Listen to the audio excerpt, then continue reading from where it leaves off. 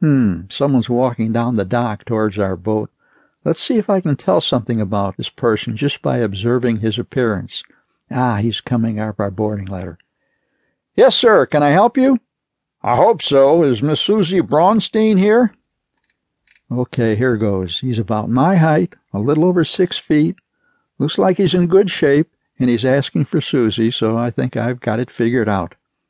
No sense in spoiling the fun by telling this guy about himself, because I wouldn't want to start some gossip going around the marina about my amazing talents, so I'll just keep my mouth shut for a while and then show off later by telling Susie how much I know about her visitor.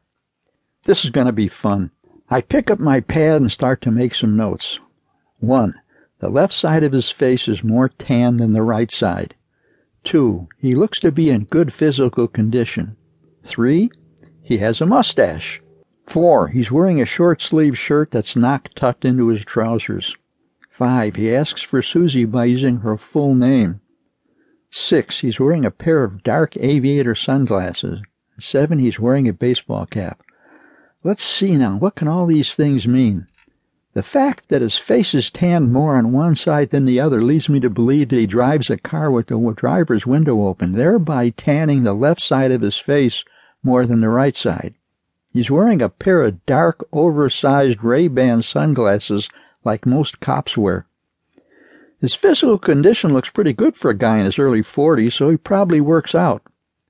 He doesn't look like a fashion plate, but he has a neatly cropped mustache and a short haircut.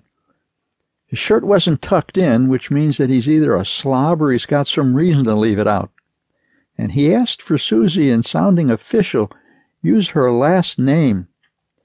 And now for the fun part. I conclude that this guy is an off-duty California Highway Patrol officer. The unbalanced suntan is because he patrols the San Diego freeway, which goes north and south.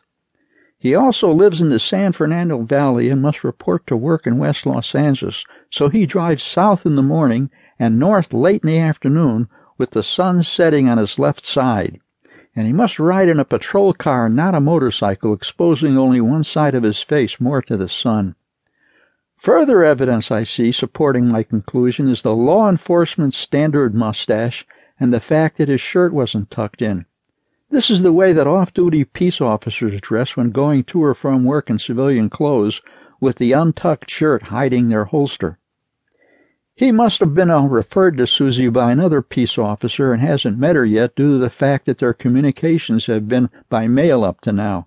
If he had met her before, he would have simply asked for her only by using her first name instead of the full one. The package he walked out of here with was no doubt some report she must have prepared for him that has something to do with a case he's working on for the CHP. This is a lot easier than I thought it might be.